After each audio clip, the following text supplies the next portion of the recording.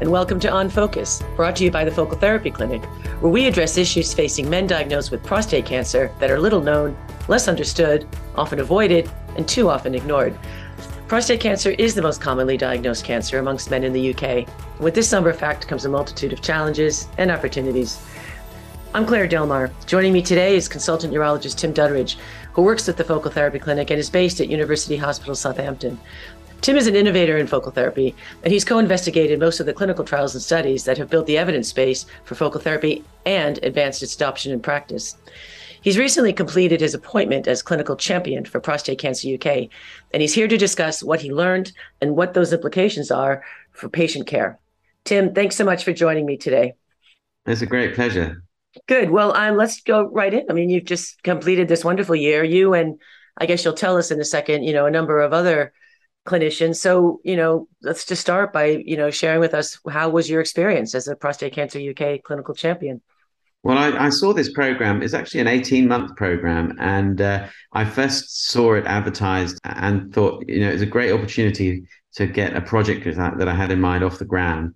And so I applied and was successful, joined a group of a mixture of people, actually, urologists, clinical oncologists, radiographers, radiologists, some nurses. There's a real wide spectrum of people all working in prostate cancer. And we all had an idea, and some of the ideas were the same, about trying to develop services in our hospitals and in our areas. And Prostate Cancer UK really wanted to try and get a group like that together who all were on a journey, and to give us some leadership training. Actually, a lot of it was quite familiar to me because it wasn't my first rodeo, but actually it was great to go on this journey and have the license of Prostate Cancer UK to really support my project. And so for me, it was an opportunity to use that process of personal development as a launch pad for this particular project. And actually, unlike some, I was very lucky that it really allowed the project to work. And so I'll tell you all about that in a minute. Yeah, so that was my next question. What was the project, and what did you focus on? So when this opportunity came up, we were just in the middle of coming out of the COVID kind of hiatus in a lot of clinical services. And we were noticing a big gap in cancer referrals for understandable reasons. The health services in disarray, focusing on this COVID challenge. And we were very quiet in the prostate cancer service relatively. And we knew there were men going missing. And so we wanted to deal with that challenge.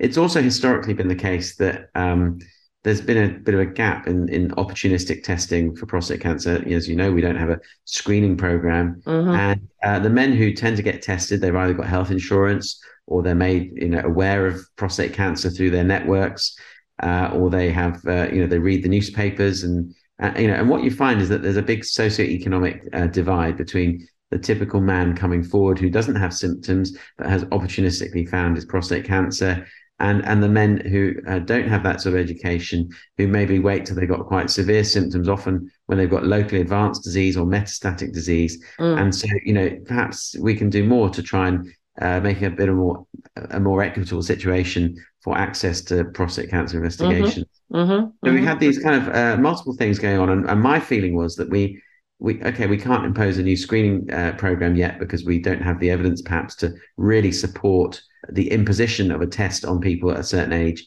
like you may feel that exists for breast or cervical cancer. But I think we do have enough evidence to say men should be told about this. It shouldn't matter how rich or poor you are, whether you get the information about this.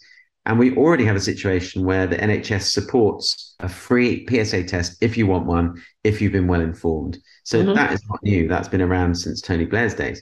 And I just thought that we had to have an intervention that made things fairer. And when we generated interest in PSA testing as a result of this, and not everyone will be interested, but if they are, we shouldn't have barriers for them to get the test. And at the moment, there are lots of barriers. Even getting men to go and see their doctor is a barrier. When they get there, there's a variability in opinions about PSA testing, and people might get put off even when they're fully informed and made a choice. And then, getting them in for a blood test is a challenge, and so on. So we wanted to challenge all of those barriers as well. And what we came up with in my project proposal was an idea that we would publicize the idea about prostate cancer awareness. This is already being done by lots of people. There are charities doing it, including Prostate Cancer UK, but smaller local charities. And so we would not be doing anything particularly new in that respect. But what we would be doing is providing, if you like, well-balanced prostate health information, which is sort of locally relevant in terms of what you do next.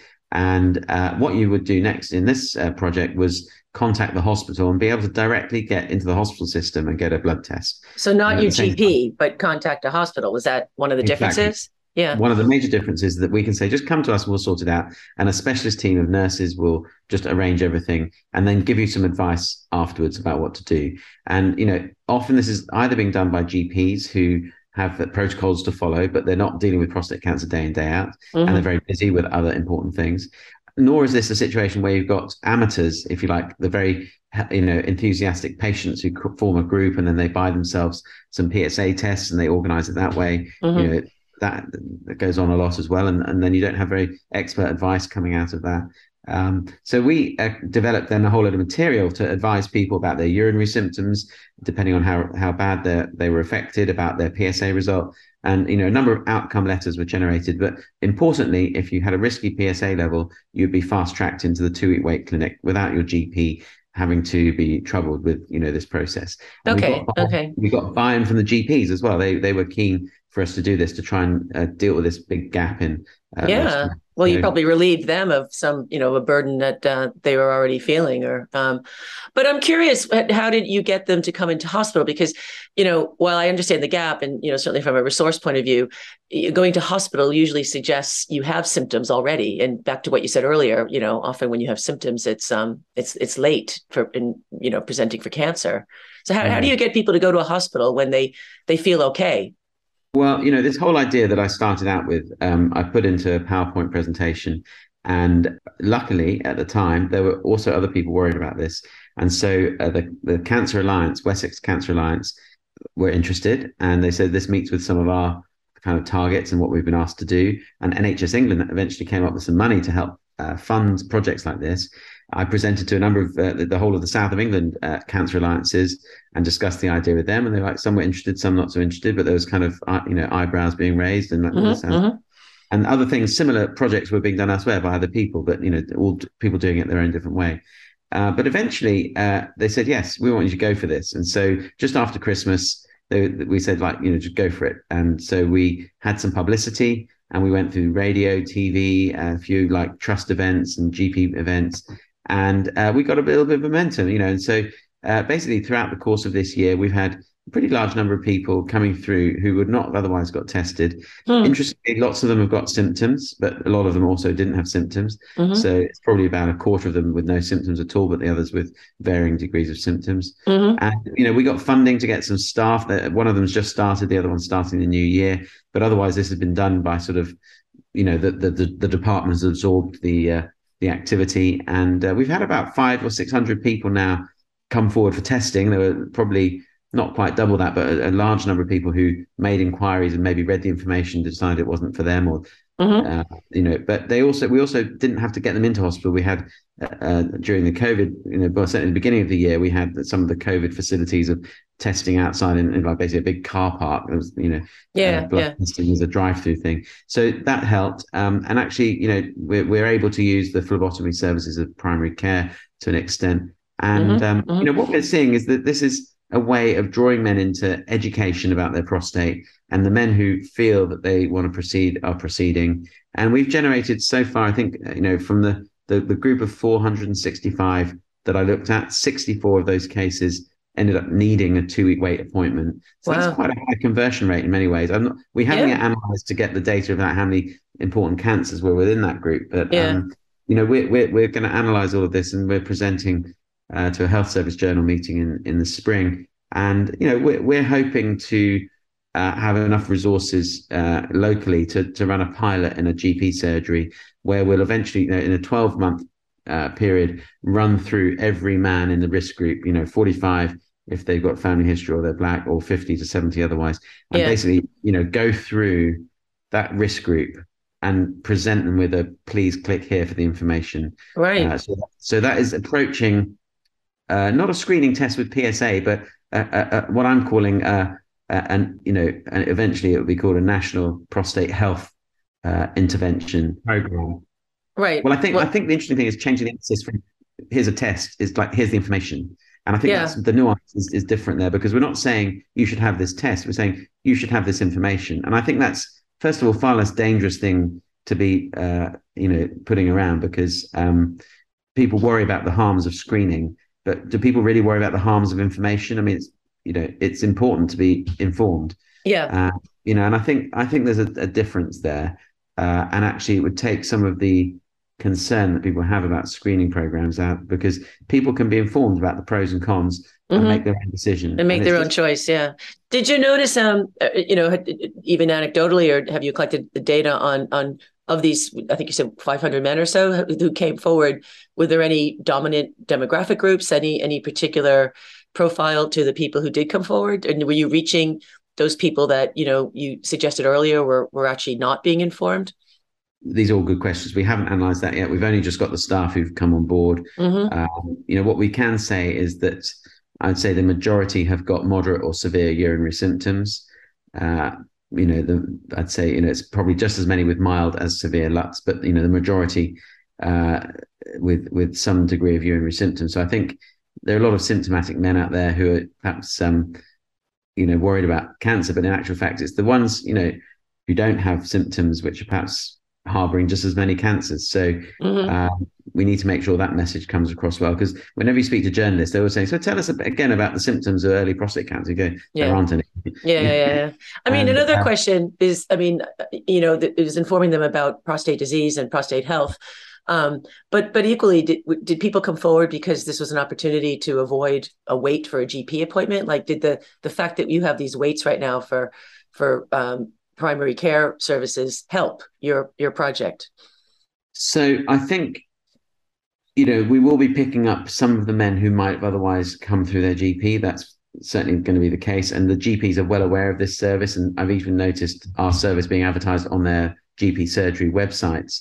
And so for them, it does offer a chance for them to pivot men who might otherwise be seen face to face directly to the hospital. And that's fine. I think as long as we can staff the service to cope with that, it may be that is the best way of dealing with it, is to actually, for such a formulaic process these men have to go through, which is, read the information, symptoms score, and then if they need to, if they want to have a blood test, if they need to, they have a face-to-face assessment by a nurse. This is a kind of a treadmill, which doesn't really need GPs to be doing. It requires a high volume and high skill in this area activity, which can be done by nurses or other healthcare workers. So I think I think actually running it like this makes a lot of sense. Yeah, it sounds like it is. Going forward, how this will benefit patients in future, you think once you get it piloted and begin to collect some data and some evidence, do you think this is something that you could see being rolled out? Yeah, I think my objectives for next year are to obviously get these staff in and trained up and grow our capacity. I think there's certain bits of the IT I want to improve so that we can have a micro website that actually handles the sort of the information and PSA requesting side of things automatically, allowing more time for the sort of more detailed conversations that patients might want with the nursing team that we're building. And then to maybe have a program in a pilot site in a GP surgery where we proactively target the men in their database within the risk group, and try and see, if you did that proactively, how much work is generated for a certain population of men, and therefore what staffing would you need if you wanted to run this on a citywide basis. We had a rough back of the envelope calculation for Winchester. There are 8,000 men in their primary healthcare databases who've not had a PSA test, who are over 50. Obviously, some of those were over 70. You might be able to maybe not proactively target them, which would fall in line with guidance. But I thought we would generate about 35 2-week wait appointments per week if we were to go out and really push this. And I think that would be pretty hard to deal with current staffing. Because you said you generated, what was it? Sorry, per month. Sorry, that was per month. Per month. Yeah, that would be right. Well, so that's quite a lot of extra work, Yeah, no, indeed. But it sounds like a fabulous program, and I look forward to to hearing more about it. And congratulations, because it's a really important intervention, as you say. And well, it's early days, and yeah. But just pivoting, I mean, to the program itself. I know there was a whole group of professionals, as you said earlier. Were there other projects other champions that you met in the program that pursued that particularly impressed you as well? Well, I think the interesting thing is a lot of people are trying to push to develop local anesthetic transperineal prostate biopsy services. A lot of people still doing transrectal ultrasound guided prostate biopsy, and they wanted to come to try and see how they can overcome barriers to deliver that. There were a lot of people. There was one very interesting project looking at improving the sexual health support for men with advanced prostate cancer. Obviously we think about this a lot with prostatectomy and getting their erections back, but what about men on hormones who have got metastatic disease? It's a very under kind of studied area. A lot of men trying to improve the diagnostic pathway and improving their imaging processes and straight to test. And so there's a lot of interesting projects out there, actually, and it's great to see how much enthusiasm there is for improving the prostate cancer services. Yeah, absolutely. I mean, do you feel that programs like these are really key to progressing these new areas of clinical practice? Like, would you have been able to pursue this without the program? I think so, but what's really amazing is when for a very prestigious charity like Prostate Cancer UK, they've got a lot of recognition and clout, and just and turning up to a meeting and saying, "I'm the Prostate Cancer UK champion, and this is my project." People just listen, and it's remarkable. And so I really felt the project benefited from having that license, if you like. And in fact, I think the charity's very cleverly got now a group of people who all really feel a sense of camaraderie with the charity. As a group, we communicate very well with each other, and they're looking for advisors, and they're building a big advisory community to help the charity. And they're doing a similar thing with patients as well, to basically have a really strong group of people who can advise the charity on how to move forwards. And so whenever they've got an idea, they'll go to their patient group, they'll come to the clinician group, and that way it keeps the charity pointing in the right direction. I think that's their big plan, is to use us as their champions. And absolutely, yeah. So it is continuous. And final question. I mean, I know you said you proposed this project with some materials. I think you said it was on a PowerPoint. But is there a place where some of the research you've done on this project exists that listeners could go find? As yet, we haven't really. We've got I produced a poster for my program recently, so I'm certainly happy to share that. But